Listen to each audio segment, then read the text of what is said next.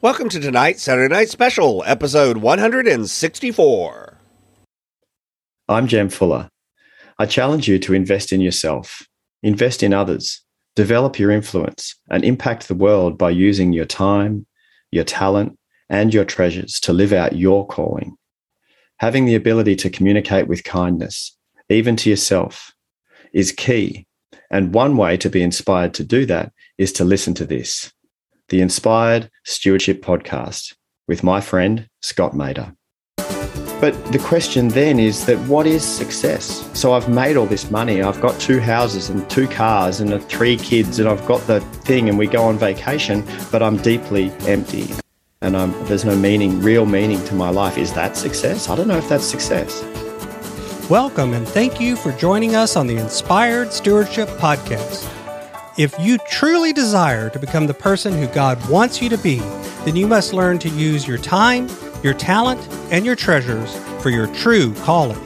In the Inspired Stewardship Podcast, you will learn to invest in yourself, invest in others, and develop your influence so that you can impact the world. In tonight's Saturday Night Special, I interview Jem Fuller. I asked Jem to share with you what brought him to write the book, The Art of Conscious Communication for Thoughtful Men. Jem also shares what he sees as the 4 major parts of communication. And Jem also shares with you how his coaching is focused on helping you communicate better. One reason I like to bring you great interviews like the one you're going to hear today is because of the power in learning from others. Another great way to learn from others is through reading books. But if you're like most people today, you find it hard to find the time to sit down and read. And that's why today's podcast is brought to you by Audible. Go to inspiredstewardship.com/audible to sign up, and you can get a 30-day free trial. There's over 180,000 titles to choose from, and instead of reading, you can listen your way to learn from some of the greatest minds out there. That's inspiredstewardship.com/audible to get your free trial and listen to great books the same way you're listening to this podcast. Jem Fuller has lived a colorful global life. From barefoot backpacker to corporate leader, fire dancer and traditional tattooist, kindergarten teacher to motorcycle courier, masseuse and reflexology to laborer and travel consultant. Now his time is as partner and father, coach, facilitator, and retreat leader. He is the author of the recently published book, The Art of Conscious Communication for Thoughtful Men, and can be seen delivering his TEDx talk on YouTube. Welcome to the show, Jem. Scott, thank you so much for having me on. Absolutely. Jem, we talked a little bit about in the intro about your book, The Art of Conscious Communication for Thoughtful Men. And first off, I love the title. But what brought you to the point in your journey of deciding you wanted to write this book?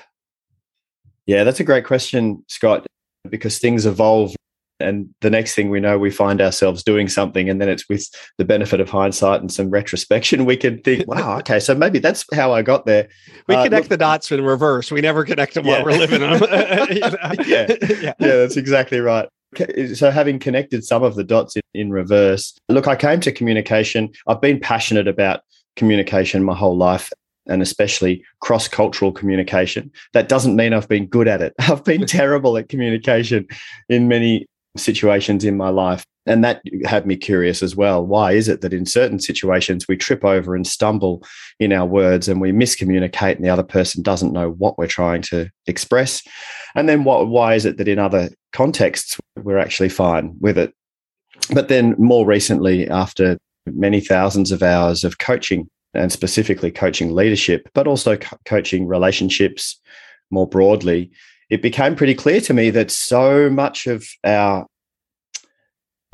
confrontation or conflict or where we trip over in leadership and in relationship is in communication, and quite often you'll have 2 parties who actually are on the same page. They work for the same organization, say, perhaps, and they both want the same outcome, but they're really at loggerheads, and it's in their miscommunication that they're tripping over.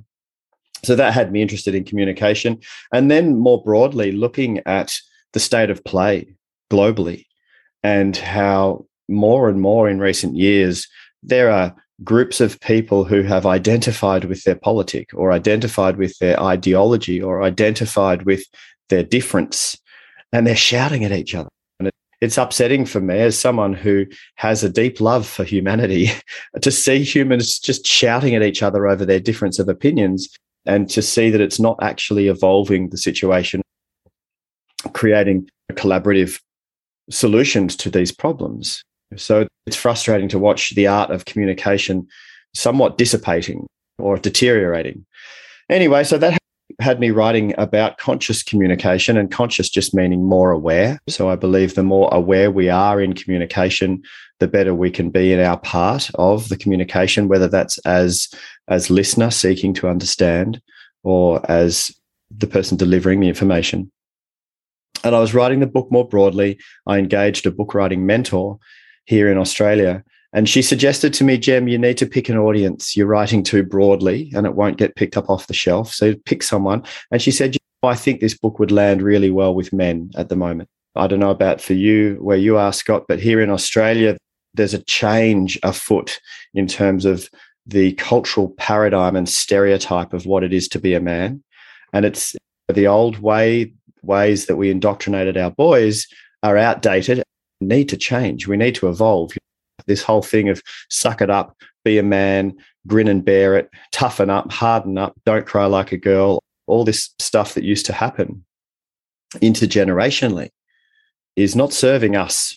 When I say us, as in humanity, it's not serving us anymore. We need to evolve. And so I'm passionate about that. And so that's how the book became For Thoughtful Men. So do you think, you mentioned about how so many groups now are shouting at each other and things. Do you think that's new, or is it just different because of the media and what's going on with that? What makes it worse now than it was 20 years ago, 50 years ago, 100 years ago? Or is it really just the same? It's always been this way. Look, I think that's a wonderful question. And you and I could sit and talk about that for days. So look, I think there's at least a few factors at play here. So let's presume from our understanding anthropologically of us as a species that we've always been aware of difference, and that has been dangerous. And so we've been tribal, and we've been, if there's a different tribe that are different to us, we come from a place of fear and mistrust, shall we say. That's always been there to some degree. That's not to say that we haven't been able to figure out how to communicate and cross-community socialize. So if you take the Australian Aborigines, for example, for 60,000 years of being on this continent, there were different nations, many different nations, but they had ways to communicate cross-nation, right? So that's always been possible as well. But then in recent years, we've had the rise of the internet, and then more recently, the rise of social media. And so you have this natural tendency towards tribalism where, wow, you look like me, or you think like me, or you believe like I do. So we're going to flock together and support each other, even though I don't know you and I've never met you, but you believe in the same version of God as me. So let's band together and let's shout at the other people who are not like us, who don't look like us or don't believe like us. So that's just become more prevalent because of social media and the internet. However, there's another factor that comes in as well. And I don't know about you, Scott, you're a global community person, right? You speak to a lot of people, you interview people, you speak to people. You, like me, would see there's so many good people out there. Yeah. There's so many people like us who are on a mission to do good work and connect and have good conversations and try to do our bit to make the world a better place. There's so many of us. I think it's the minority that have been played by political agenda, and by the algorithms, which are also algorithmic, but also the people who utilize those algorithms to create divide, create this political identity thing that's going on, create this cancel culture, because they've got an agenda, which is to divide us. However, I reckon, that's a very Aussie thing to say, isn't it? I believe that most of us are good and most of us are kind and most of us want the best for our fellow humans. I think it's a minority that really want to try and destroy each other. Well, and I think sometimes too that many of the people that are in that group honestly believe that the message that they're spreading is for the best. Yeah. Yeah, it's not that they think they're. Obviously, there's exceptions to that. There are people that know they're doing wrong and are doing wrong on purpose. But I think most people believe that they're being a good person or doing 100% thing. Would you 100%? Yeah, I completely agree. And so, my exacerbation and my hope for a refocus onto improving the art of conscious communication is not personal at all. I don't have any personal judgment at all. It's collective, and it's a hope for us collectively to improve our discourse. But yeah, 100%. People believe that the soapbox that they're standing on will make the world a better place. They really do. It's just the methodology. When people try and cancel each other and shout at each other and try and ruin each other's lives, it's like, that's not helping your cause. And going back to what you said earlier about two people in the same organization that may actually have the same goals, and yet they're at loggerheads. I think a lot of times the political discourse, it's like the broad goals are the same. Yeah. We want good for society. We want people to succeed. We want happiness and a chicken in every pot and all of the other, whatever little thing you can come up with. Yeah. What we argue about is, but how do we get there? Yeah. So let's talk a little bit about communication. Why do you think communication is so fundamental and important across so many different areas of life? Wow. You just said it. It is completely fundamental. Why I think that to be the case is that let's look at any number of examples. First of all, as a species, the human race could not have evolved. We wouldn't be here today if we hadn't figured out how to communicate and socialize and work together as teams. We weren't the fastest, fiercest animal on the Savannah Plains. We were weak and very vulnerable. And it was through working together in groups and therefore being able to communicate that we actually managed to evolve. So it's at the very heart of our ability to exist as a species. Then we look in more nuanced ways. So, for example, to take an idea, you have an idea and you think, wow, I've got this idea. I'm going to create a podcast called Inspired Steward. Now, to take that idea into this reality that you've created, Scott, where it's a real living, breathing thing that you do, you wouldn't have been able to do that if you couldn't communicate the idea. So the whole idea would have just stayed an idea. Einstein's brilliant ideas around physics and mathematics wouldn't have made a difference at all if he couldn't communicate them. Right? So we need communication like that. Communication is the bridge between isolation and connection is this human driving thing that we have. We're driven to connect. And isolation we fear because it's not good for us.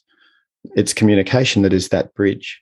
And then more broadly, so if we look into an organization, or if we look even more broadly to the global communities, communication is the only way that we can harness the power of diversity and create true collaboration across differing ideas to solutions to global problems, pandemics, inequality, the global warming.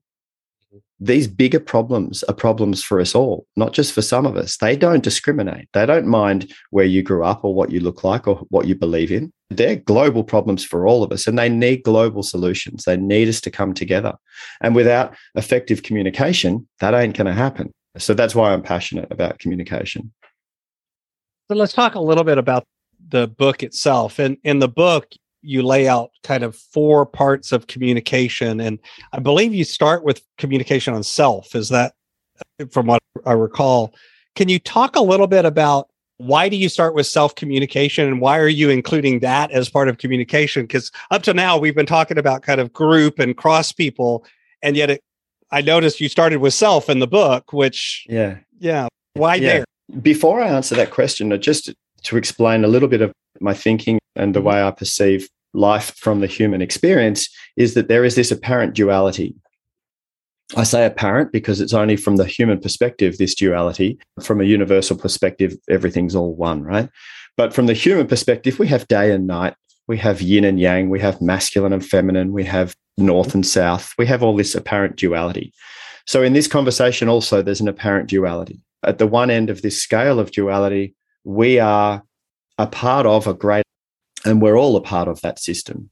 So we're not actually separate from the system. We are of that system. Every time you breathe in oxygen, every time you drink water or eat food, you are very literally consuming atoms from the system, and you are changing cellularly as of the system. So on the one end of this scale of duality, you and I are of the same thing, brother, right? Then at the other end of this scale What's of duality, more, we're the same thing as the stars and the right, everything. On some level, we're made of stardust. It completely. I love that as an idea and a concept too. Yeah, and very literally, not some woo hippie kind of, oh, we're stardust, brother. No, we very actually literally are. Right? So let's talk about the waste product of stars scientifically produced all other elements. So so all at an elemental level. So you're absolutely correct.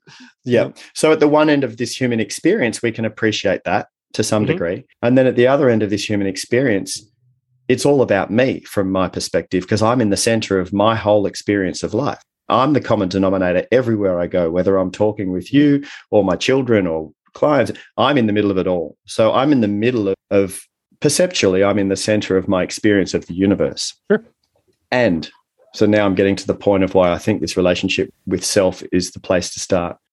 My whole experience of everything, as yours, our whole experience of everything is in our mind, right? So we receive information from the environment around us through our senses, through our touch, taste, smell, etc.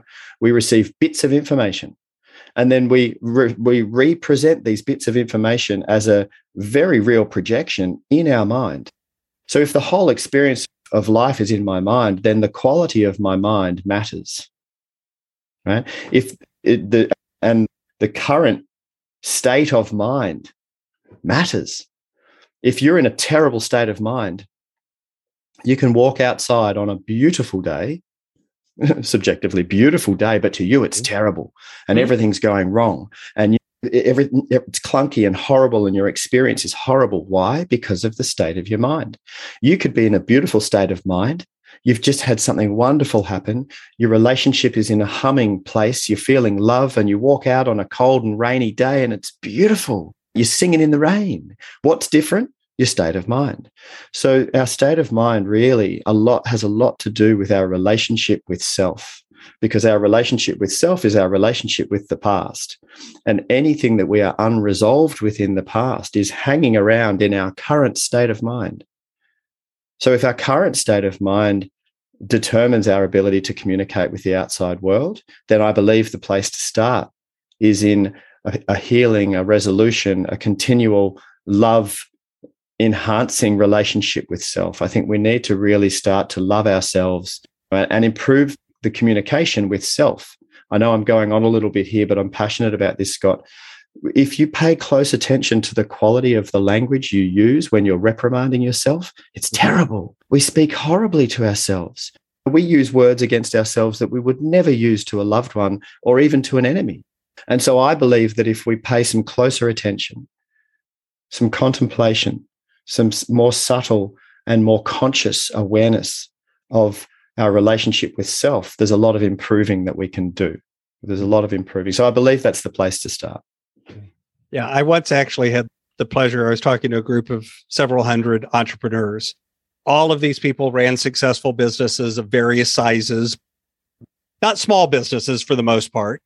All of them were people that most people would look at and say that they're successful at some level. And one of the questions I asked was, how many of you have a voice of some sort that talks to you in your head, either out loud or with pictures or images? You have an internal voice. Of course, every single hand went up. And I said, now, how many of you keep your hand up if that voice is nice to you? And every single person's hand went down. Yeah. It's like, how can we be in a room of 500 successful people? Yeah. And yet all of us would say that the voice that we have in our head talking to us is not nice. So that begs the question, and that then makes me think, what is success? What is success? Is it this thing we got sold by society? And it's not that there's an evil, bad person there trying to mastermind this. This just happened, right, for us as a species. Capitalism just happened, and we think that it's a good idea, and to in many ways it is. But the question then is that what is success? So I've made all this money. I've got 2 houses and 2 cars and 3 kids, and I've got the thing, and we go on vacation, but I'm deeply empty and there's no real meaning to my life. Is that success? I don't know if that's success. Mm-hmm. And one of the places I start when I'm working with clients is helping them to define what success needs to look like for them. Because again, I think instead we usually do is we develop somebody else's definition of success and say, that must be success. And it's, but their success may be their success, and it may even be success for them. That doesn't mean it is for you. Yeah, that's right.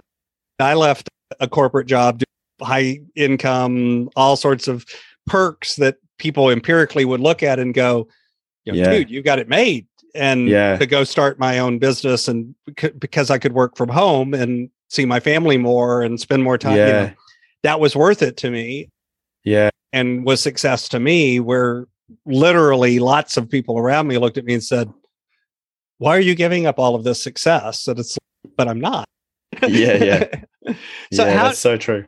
How do you talk a little bit about how the book or how you're coaching, how do you work with people on communication? What is the process or the paradigm that you use? I believe that to create sustainable change, we need to create habitual change in perspective. So the way we look at something, and habitual change in practice. What are the daily practices that I can initially have some discipline and accountability around to create that over time become habitual? So then I don't need to discipline myself. It's habitual for me to wake up and practice this thing, or to have a perspective in this way.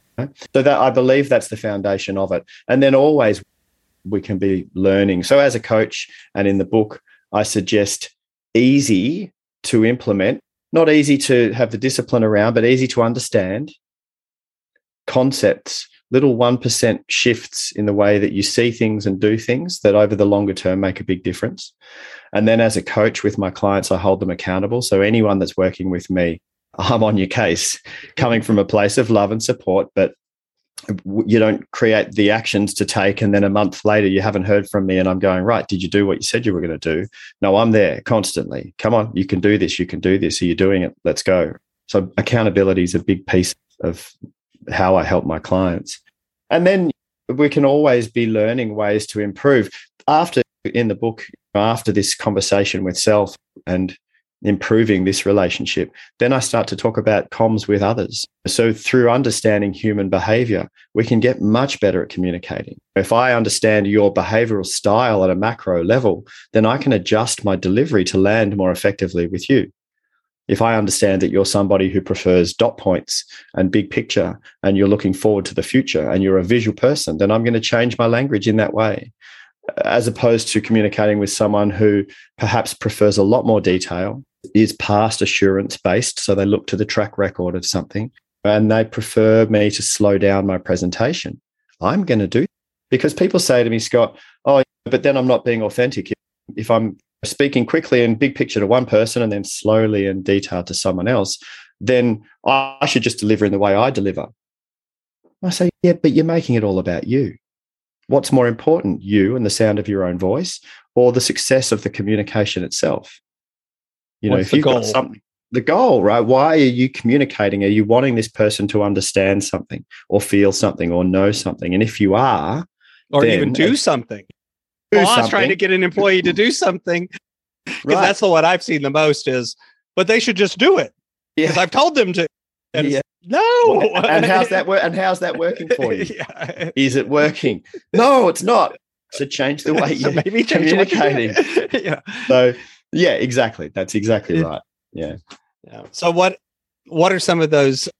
You talk about the easy to implement and understand concepts, but what would be an example of one of the practices that you would encourage people to start with? Oh, one of my favorite habits to create: pause. Often. And it sounds too simple to be effective, but it's incredibly effective. I actually first heard these words from a keynote speaker at the Mindful Global Leader Forum in Sydney, Australia in 2014. And there was a meditation teacher from the States. And it was just the right timing for me to hear this man speak. And he said a couple of things that landed with me back in 2014. One was, know the work. He was talking about meditation. Know the work, but do the work, as in do the work. And that landed with me. And so I started a dedicated practice back then. But he also said, pause. That's all he said. And I was like, wow, what does he mean by that? Like, quite just literally, just pause, which is what he meant. And so I turned it into a practice, which has now become a habit that I call pause moments. And I share this with all of my clients. So a pause moment is when you have just finished doing something before you're going to do the next thing, or when you're in the middle of something, if you can, to pause and just for 3 to 5 seconds, take a breath and just notice what you can notice. Just notice your breathing, notice your heart rate, notice your thoughts, and then continue. So these pause moments only take 5 seconds, but they become a little micro recalibration to your place of equanimity, to your calm center. And I love using them when I'm running late. I personally have a value where I don't like to be late for things. I don't mind if you're late to a meeting with me. I used to. That used to annoy me, but I don't mind anymore if anyone's late. But personally, I like to be on time. If I'm running late for something, just before I open the laptop to come into that Zoom meeting that I'm late for, I'll pause, take a breath, and then continue. Now, I'm only 5 seconds later than I was going to be to that meeting anyway, but I'm showing up now from a place of calm centeredness. And especially for leadership, this is massive. You can put these pause moments before you respond. So someone comes in and says, Houston, we got a problem, blah, blah, blah, blah, blah. And you're about to react and say, I told you to do it. There's this energy level here. If you can pause, take a breath, and then respond, it's a much more powerful and effective place to come from in leadership. So there you go. There's something. If you can create habits to pause often throughout the day, I think it's beautiful. And I'm gonna call something out just because I think it's important. Notice that pause, like you finished a task and you're going to get ready to start another one, didn't involve using that pause to check email or look at Facebook on your phone or yeah. It's actually really pause. Really pause. Do nothing for 5 seconds. Because I think that's hard for a lot of us. We want to fill that 5 seconds with something and think that's the pause. It's by definition, that's not a pause. 100%. Thank you for that qualification. So before I ask you some questions that I like to ask all of my guests, is there anything else that you think is really vital for the listeners to hear about your coaching or the book? Yeah, look, just generally something that I think is really helpful, and not just in a conversation about communication or leadership, but helpful in general in life. Start to get curious about your ego. Now, ego, I don't believe is a bad thing at all. Ego is a necessary part of functioning as a human being. We have to have a sense of identity, who we think we are, apparently, because we do, and it's here. And I believe it's here to stay. So I'm not talking about getting rid of the ego. I'm just talking about developing and curating a healthy awareness of your sense of identity, because it's driving the bus most of the time. This is the part that doesn't pause. This is the part that's constantly telling you this, now this, and it goes from thing to thing. And for a lot of us, we're actually asleep. So it can become a superpower to the more aware you are of this ego, which is desperate to defend, to jump in and justify and to judge others and to hang on. And the ego grips very tightly onto the way we think things should be. And I believe that, there's a lot of scope for functionality improvement when we can just loosen our grip a little bit on our idea, on the way we think reality is, because there's a wide world of difference out there, and there's a lot to be said for us coming together and cross-culturally communicating and connecting and collaborating. There's a lot to be said for that. But that only happens when you just kind of loosen your grip a little bit on your sense of who you think you are and how the world should be. So look, I talk about that in my coaching and in my book, and I think it's important. Absolutely. So one of the questions I like to ask all of my guests, my brand, you referenced this earlier, Inspired Stewardship, and I use that lens of stewardship to frame a lot of the conversations that I have. And yet, in the spirit of communication, I've discovered that different people hear that word and hear different things. So when you hear the word stewardship, what does stewardship mean to you? And what does that understanding, how has that impacted your life? Yeah. To me, it invokes a quite a beautiful role, the role of the steward, which is to take care of affairs, to manage the affairs, to keep an eye on things and make sure that they're happening as they should be. So stewardship is a role of honor and a role of service and a role coming from the heart, because it's wanting the best for the person you are the steward for. So until I came across your podcast and had a chat with you, Scott, I hadn't thought about stewardship of your own affairs. For me, stewardship was a role that someone played to look after. The king's steward would look after the king's affairs for him. But this idea of stewardship for self was beautiful. I thought that was really lovely. Does that make sense, what I just said? Yeah. It has to. It's your understanding. Yeah, so right. Of course it makes sense. I was hoping it made sense to you. No, I think it makes sense to others as well. So how does that understanding intersect with kind of your life or what you've been through? Until my midlife crisis / awakening, until such time, I had a subconscious belief, i.e. I wasn't aware that I even had it, that I wasn't good enough, that I wasn't enough, that I didn't deserve all happiness and abundance and success and love, and I didn't deserve that, which was an erroneous thought, but it was there. And I know a lot of humans have this thinking because I coach a lot of humans and we share this. Once I started rewiring that and changed my belief, very laboriously, very manually, very repetitively changing my belief that I am enough and I do deserve happiness, abundance, success, etc., then I started to take on the role of stewardship for myself, for my own well-being. And so I started to beautifully take care of my affairs. When I say my affairs, I mean the areas of my life that were going to lead me to better health, mentally, emotionally, spiritually, which then brings the success, in inverted commas, what that is for you. So being a steward of myself means making sure that I meditate every morning, making sure that I exercise most days of the week, making sure that I drink enough water, making sure that I practice my affirmations of self-acceptance and love, making sure that I take action on my mission because that's my purpose in life. So just managing all these areas of my experience of existing that are going to give me the best life possible. So that's what it means to. This is my favorite question. Jim, if I invented this magical machine and I could pluck you out of the seat where you sit today and transport you into the future, maybe 150, 200 years, and through the power of this machine, you were able to look back on your entire life and see all of the ripples and connections and impacts that you've left behind, what impact do you hope you've left behind on the world? I hope in some way I've been a part of helping people move through their fear of difference and open their arms to each other.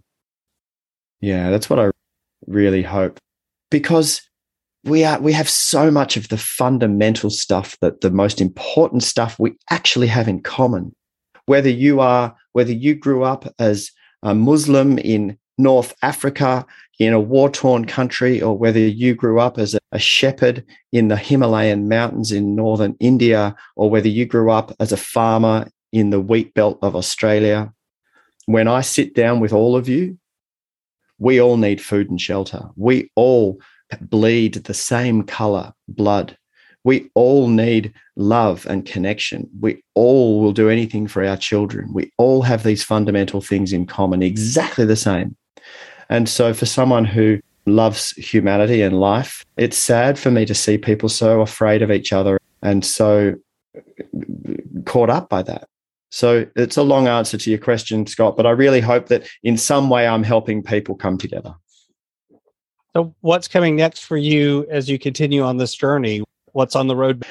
Oh, lots of exciting things. The book being published and starting to get rave reviews is wonderful for me. That I've never had a book published before. So The Art of Conscious Communication for Thoughtful Men doing its wonderful stuff is great. And the TEDx talk is supporting that. And then this year we are building look, we've built it already. I can invite people along. We've got a community that we're building, and there will be a mastermind for this at some point in time. But the community that we've launched and we're building is around the modern leaders' communication. And so it's people who are post-pandemic figuring out, how do I communicate with my team? And if my team stays dispersed, if they're still working from home a lot, how do I communicate and still inspire and still bring them together and still keep them connected to purpose and mission through these digital platforms, for example, or through the dispersion of distance? And what does that look like? So we're talking about that, and I'm providing some roadmaps and some strategies and some tools for leaders to do that. Yeah, that's what I'm excited about building. You can follow Jim on Twitter, LinkedIn, Facebook, and Instagram as Jim Fuller, and that's spelled JEMFULLER. Of course, I'll have links to that, as well as his TED Talk that he mentioned, which is found on YouTube, and that Facebook group over at Modern Leader Comms, COMMS. Or, of course, you can find out more about Jim and what he does in the book and his coaching over at jimfuller.com. And I'll have links to all of that in the show notes. Jim, is there anything else you'd like to share with the listener? No, thank you for your time. Thank you for listening. I really hope that there was something in our conversation that was useful for you. Thanks so much for listening to the Inspired Stewardship Podcast. As a subscriber and listener, we challenge you to not just sit back and passively listen, but act on what you've heard and find a way to live your calling. If you enjoyed this episode, please do us a favor. Go over to inspiredstewardship.com/iTunes rate, all one word, iTunes rate. It'll take you through how to leave a rating and review and how to make sure you're subscribed to the podcast so that you can get every episode as it comes out in your feed. Until next time, invest your time, your talent, and your treasures. Develop your influence and impact the world.